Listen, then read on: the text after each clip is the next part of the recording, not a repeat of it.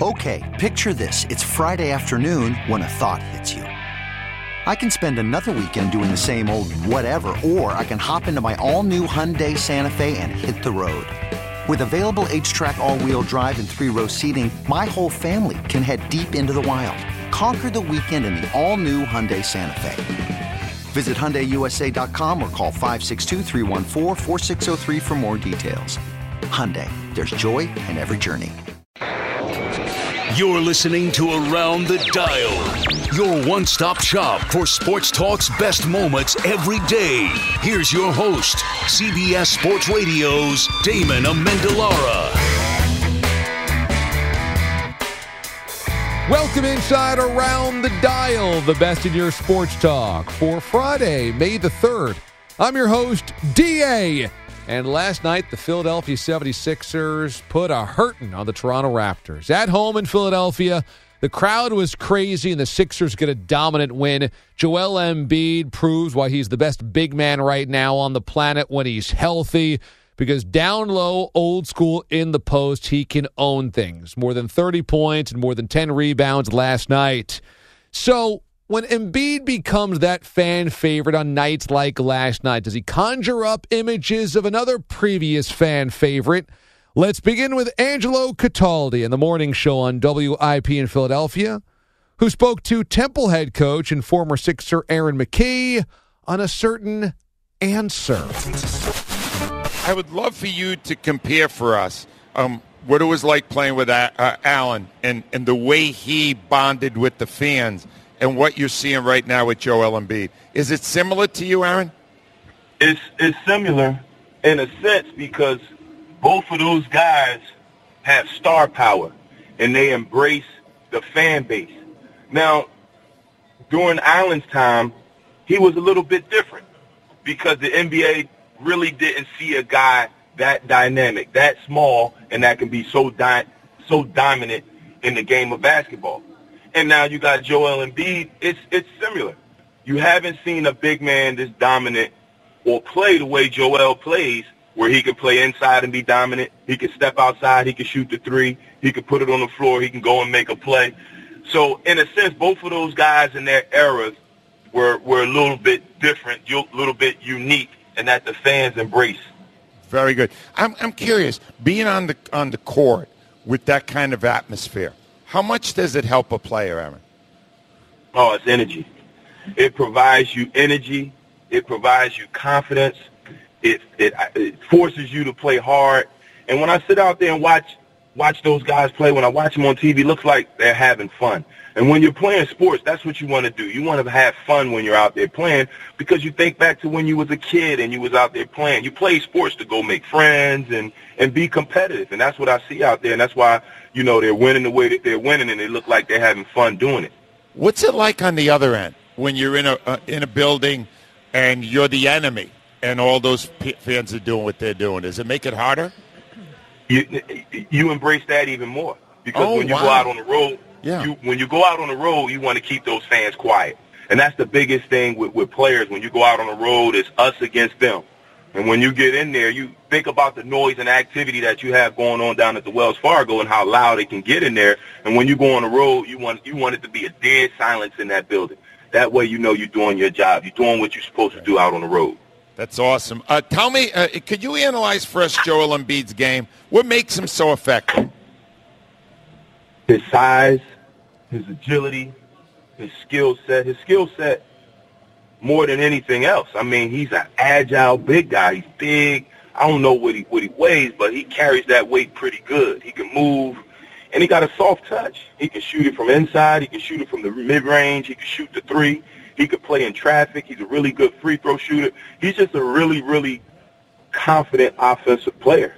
And then on top of that, he's a dominant defensive player where you have a great rim protector. You can put him in screen and roll, and he can switch on some of those screen and rolls, and you feel completely comfortable with him out there guarding those smaller guys. All right, the other superstar in this series is Kawhi Leonard. Tell me what you see when you're watching him, Aaron. He does a little bit of everything. I love his demeanor. I mean, he gets a lot of flack for, not being as, verbal or not being as animated as a star player that people think should be. He just wants to go out and play the game of basketball. His size, his ability to make a shot, he's like a mini version of Joel. He could play inside. He could post up the guards. He could do it off the bounce. They're putting him in a lot of screen and rolls, and he's making it happen. And he's knocking down the three at a high rate. I love the way he plays. And he's a lockdown defender. All right. Aaron, I got some great news for you. They're both back in high school, and they both want to go to Temple. But you only got room. You only got room for one scholarship left. You got one left, Aaron. You can either have Embiid or Leonard. Who you picking? Wow, that's tough. But I'm going with big fella.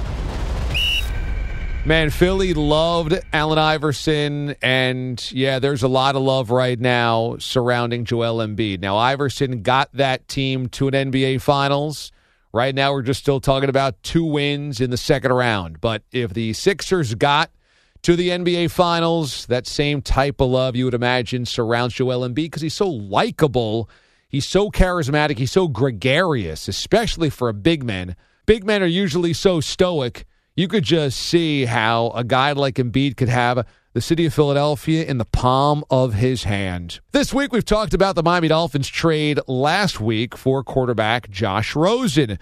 Now, for the Dolphins, this marks a pretty big sea change. They said goodbye to Ryan Tannehill. They did not draft a quarterback, but they know that they've got to solve this. So they've traded for Josh Rosen with a late second-round pick and then a 5th-round pick next year to the Arizona Cardinals. Can Rosen be the guy? Once upon a time, Dallas Cowboys had no answer at quarterback either, much like what the Dolphins have dealt with.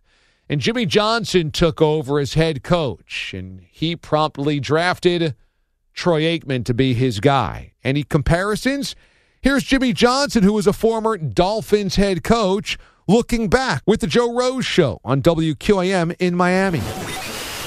We wanted to ask you about the Josh Rosen thing. You've heard everybody's opinions on it locally and nationally, and the deal Chris Grier pulled off. What'd you think of it? What kind of player? You're out on the West Coast a lot. Yeah, I think it was a great move. I think, with his contract the way it is right now, it's inexpensive. He was a very talented quarterback coming out of college. A lot of people had him rated up there with Darnold and, really the better players. His mechanics were great. People loved him.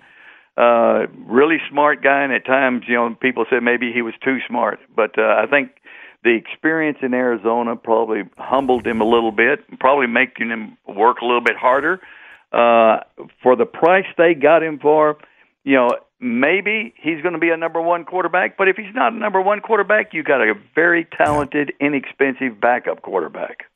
How do you judge him the first year, Jimmy? You had Troy Aikman back when you hadn't built anything around him yet, and yet you could see, okay, this is a talented guy. How did you judge Troy? How should we look at Josh Rosen the first year? Well, they both can make the throws. They both have a good arm. They're both smart, and just like Troy after the second year, I said, Troy, you should have made the Pro Bowl. I apologize. He said, Coach, he said, don't worry about me. He said, just keep bringing in the talent that you're bringing in, and I'll go to plenty of Pro Bowls. And that's the thing with Josh Rosen. A quarterback can have all the talent in the world, but if you don't surround him with talent, he's not going to win. And they really had a horrible offensive line. It was they had a couple of different offensive coordinators. And so he really didn't have a chance at Arizona. And you really didn't have an opportunity to see how good he was. And I'm not saying he's going to be a franchise quarterback. He may or may not be. But surround him with talent, and you'll find out. Yeah, then he's got a chance. Hey, Coach, I want to ask you, every time I watch the draft now and I see guys moving up and moving back, and we're all sitting here going, hey, what do you think it's going to cost? Is that a second or third or fourth? Oh, yeah. You always come up, Coach, because you started this damn thing. Yeah. Yeah, bring out Jimmy's chart. See what you got to do. Has that changed over the years? You know what? Of course, it's changed so much because of the salary cap on and on, but back in the day, and people don't realize, there was no fantasy football, and people didn't trade. Very few teams ever traded. Everybody, the old saying, well, we're going to take the best player available wherever my pick is. And I got in the thing. I didn't know any different. I said, well, my pick's there, but I don't like the players there. I want to move.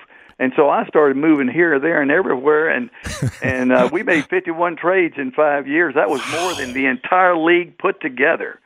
For instance, the New York Giants, there were certain teams wouldn't trade at all. They would never move up, down, and wouldn't trade a pick. The New York Giants in that 5-year period made one trade, and that was with me. but nowadays, everybody's got that philosophy. Well, if I don't like the players that's there at that pick, I'm going to move. Or I'm going to move up and get a guy I really like. Or I'm going to move down and get somebody I like and get some extra picks. Everybody's doing it now. It's hard not to like this Rosen deal. What do you give up, a late second-round draft pick for the potential answer at QB, who just a year ago was a top 10 pick in the draft? Makes a ton of sense. You get great value there for a late second-round pick.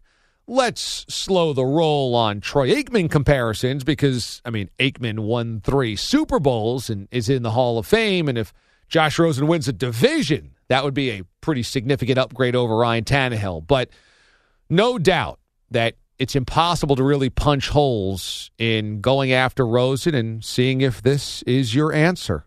The Dallas Cowboys, formerly Jimmy Johnson's stomping grounds and the team that he built into a early to mid-'90s dynasty, have not been back to the Super Bowl since. But they will be getting back a familiar face as Jason Witten returns to the football field after a year away as one of the voices of Monday Night Football. What to make of the Dallas Cowboys? Here's Mike Tirico, longtime NFL voice and personality on 105.3 The Fan in Dallas with Sean and RJ. Your take on the Cowboys off season and where they stand heading into this year. Yeah, the Philadelphia thing is interesting because Philadelphia, obviously coming off the Super Bowl from a couple years ago, we thought, okay, well, the Eagles are going to be the team here in the NFC East at the moment, and they ran into their issues for different parts of last year. Again, the quarterback injury stuff and going back and forth with all of that. So I feel like they have a sense that their window is a little tighter right now.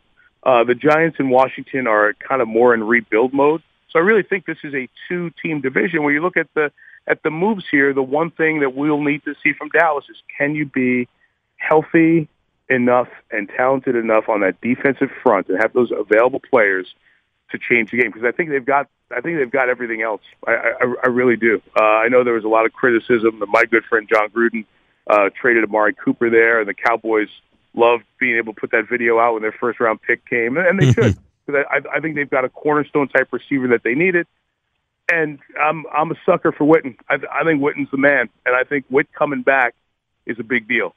I think it's a big deal on 3rd and 5 because I really do believe Jason Witten's one of those guys when he's 50 who can get a first down on 3rd and 5. You just get out there, shake those shoulders, turn that big 2 around to the left, and no DB or linebacker can get around him, and he's got a first down. And those keep drives going. So Zeke, Witten, Cooper, pass rush up front, I think all the elements are there to be the best team in this division. And I think, once you do that, then you got a chance because nobody's the Patriots in the NFC. There are a lot of good teams, but there's no Mount Rushmore that you've got to do everything to climb over. So I think they're going to have a great chance going into this year. I really do. The great Mike Tirico joining us here on 105.3 The Fan. Check out the Mike Tirico podcast. Would you pay Dak over, under $30 million a year? The numbers are changing a little bit. I would say not over $30 million a year, but how you structure it is very important. And I think with the salary cap continuing to quietly go up, we keep resetting the bar on where it is and where it works for people in terms of their salary caps.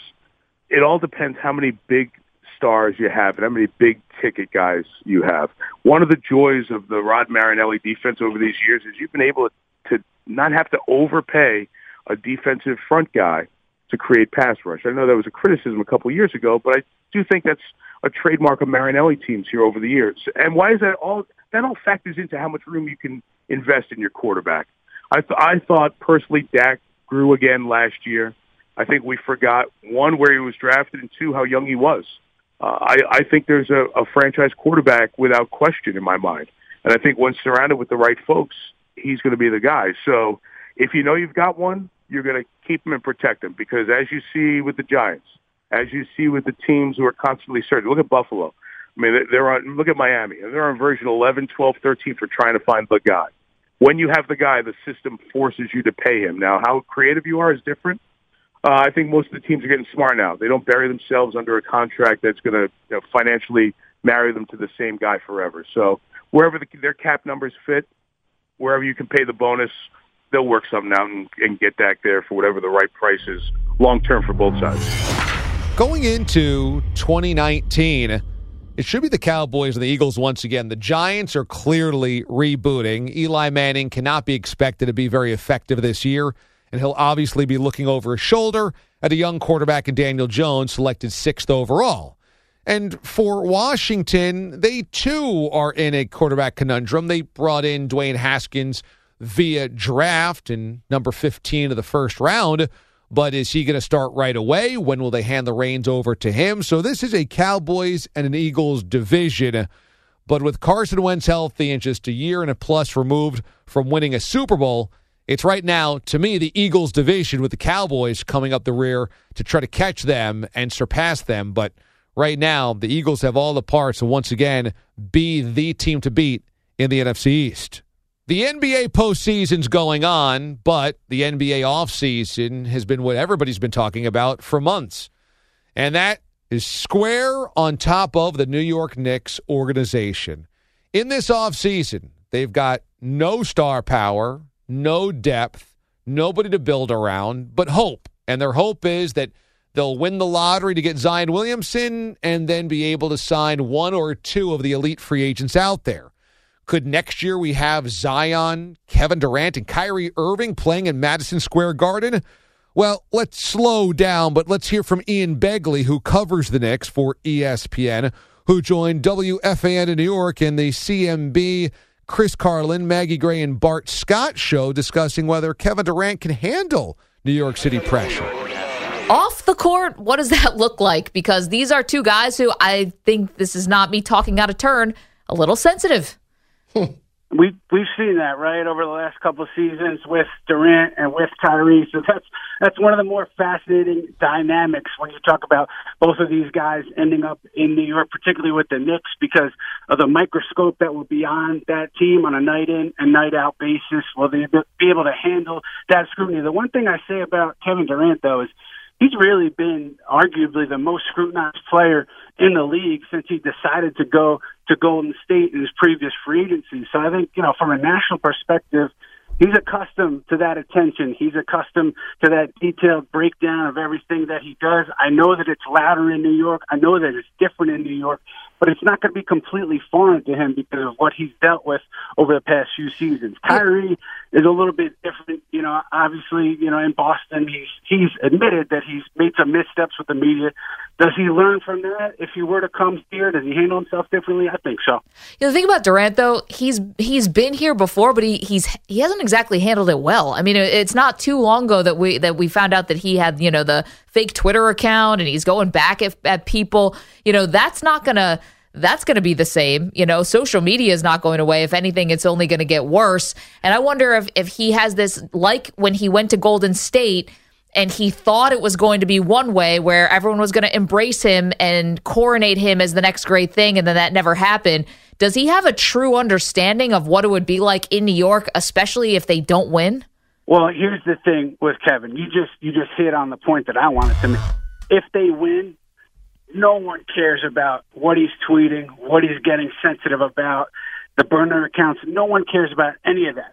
Winning cleans all of that up. But if they don't reach expectations, it's all going to fall on him and Kyrie if Kyrie's here with him, but primarily on him.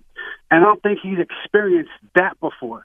And based on what has happened in Golden State, I don't think that would go well for him. But I do think, listen, his agent, business manager, business partner, Rich Kleiman, grew up in New York, big Knicks fan. He knows the market. So I'm sure Kevin will have a good idea of what he's getting into.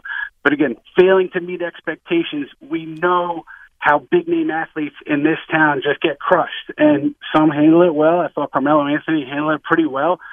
Some don't. I don't know how Kevin would handle it. I had a question. If Zion's gone and Ja Morant is the next one up, how does that affect Kyrie as far as coming here? Would the Knicks maybe look to go to another star, maybe turn their efforts towards maybe Kawhi? Could you see Kawhi coming here? Because I remember he was working out at Lifetime Fitness in my hood, and I know he has family here, but we just automatically think he's going to either stay with Toronto or go out west.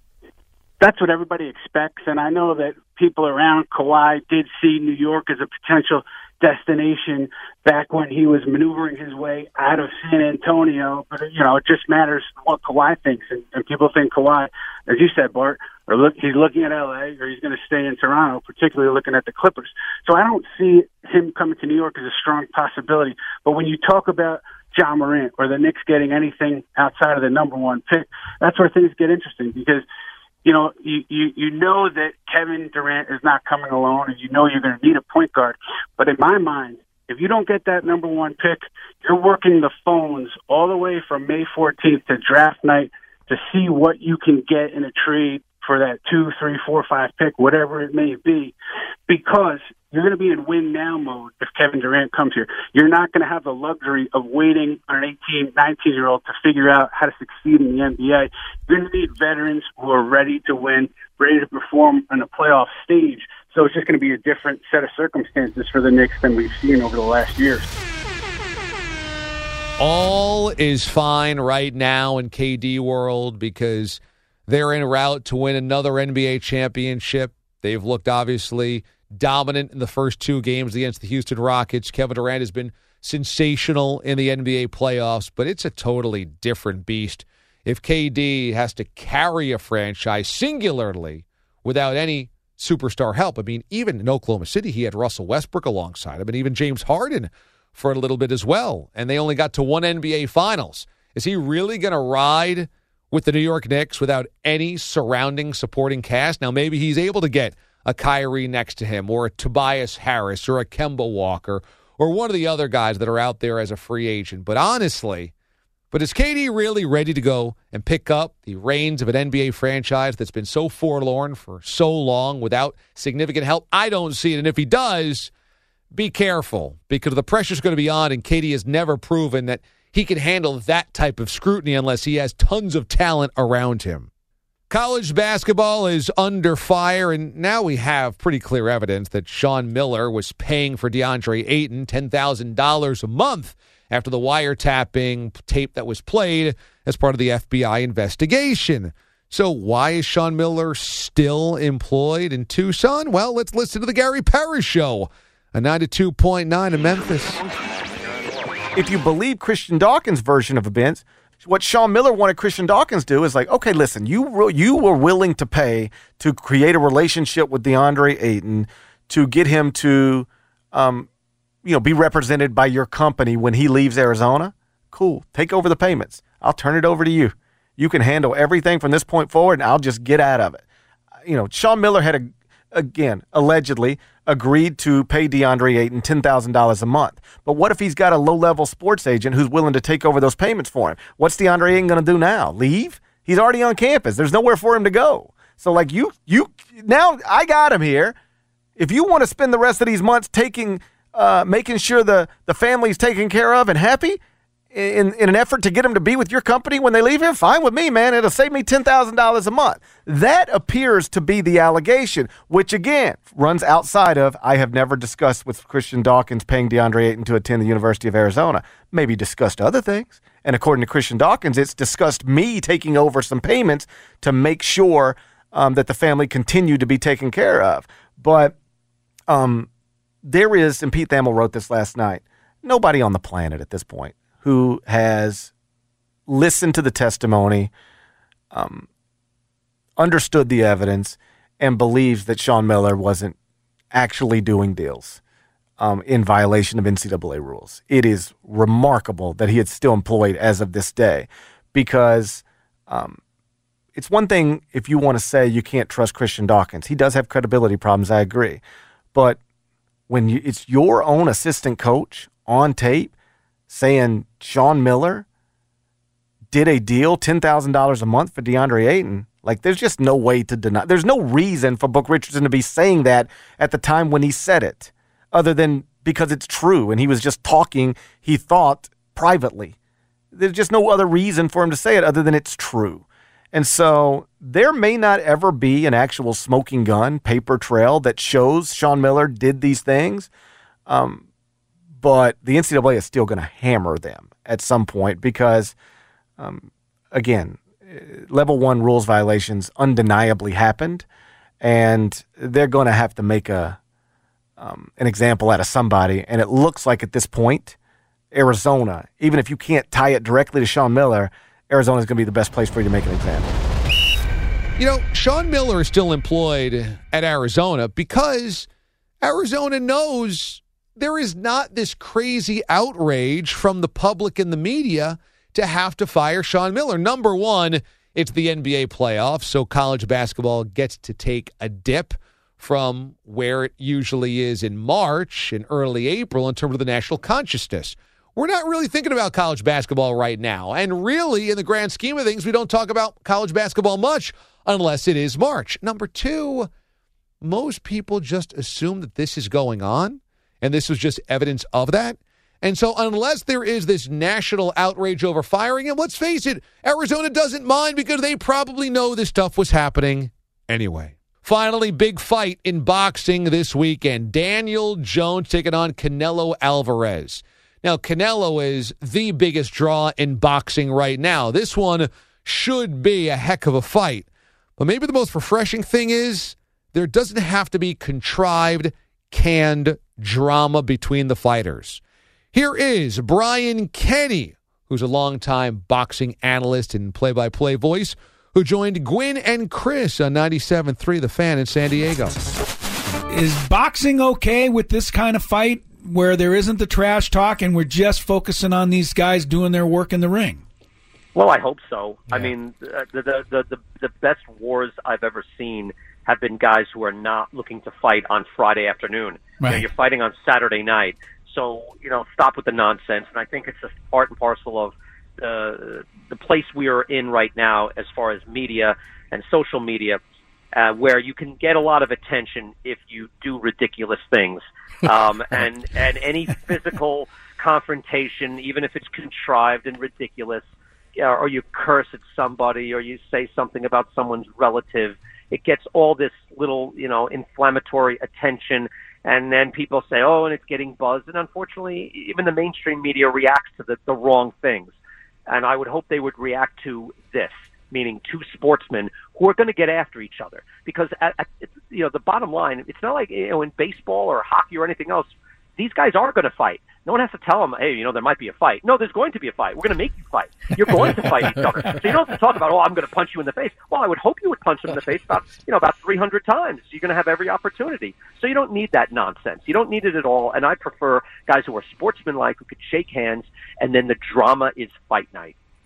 Brian Kenny joins us, boxing's play-by-play for DAZN and MLB Network. Brian, I followed you a lot when you were at ESPN covering a lot of boxing. You've switched over to the baseball side. Has boxing been like your first love? You're very knowledgeable about it, or is baseball your first love? I know baseball is my first love. I was definitely a baseball fan my whole life. And then I got into boxing when I started going to the Custom Auto Catskill Boxing Club in 1986. Mike Tyson was there at the time training. He was 18 years old and then became the youngest heavyweight champion of all time while I was there training in that gym.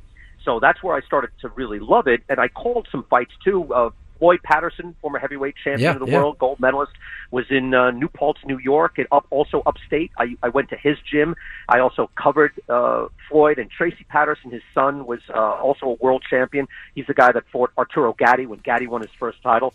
So I have all these boxing roots, but I'm still mainly a baseball fan and historian. When I got to ESPN, I found, hey, if you need a guy that can do some boxing, I'm here. Your guy, right? And that's how it started. And I started doing it for SportsCenter. Friday Night Fights launched in 1998, and I've just been doing it ever since. Count me as one of the guys that loves when a fight doesn't need to have the inauthentic, unoriginal, artificial sniping and fighting and flexing at press conferences and yelling at one another and criticizing one another's families and all types of racial epithets and low blows. Not for me. Maybe for other people, not for me. And sure, maybe that hurts the marketability of Canelo Alvarez and Daniel Jones this weekend, but for me, it's refreshing. That'll do it. That's the best in your sports talk for Around the Dial for Friday, May the 3rd. We will see you on Monday, everyone. Thanks for listening to Around the Dial. Subscribe now for the best daily recap in sports talk on radio.com or the radio.com app. This episode is brought to you by Progressive Insurance. Whether you love true crime or comedy, celebrity interviews or news, you call the shots on what's in your podcast queue. And guess what? Now you can call them on your auto insurance too with the Name Your Price tool from Progressive. It works just the way it sounds. You tell Progressive how much you want to pay for car insurance, and they'll show you coverage options that fit your budget. Get your quote today at Progressive.com to join the over 28 million drivers who trust Progressive. Progressive Casualty Insurance Company and Affiliates. Price and coverage match limited by state law.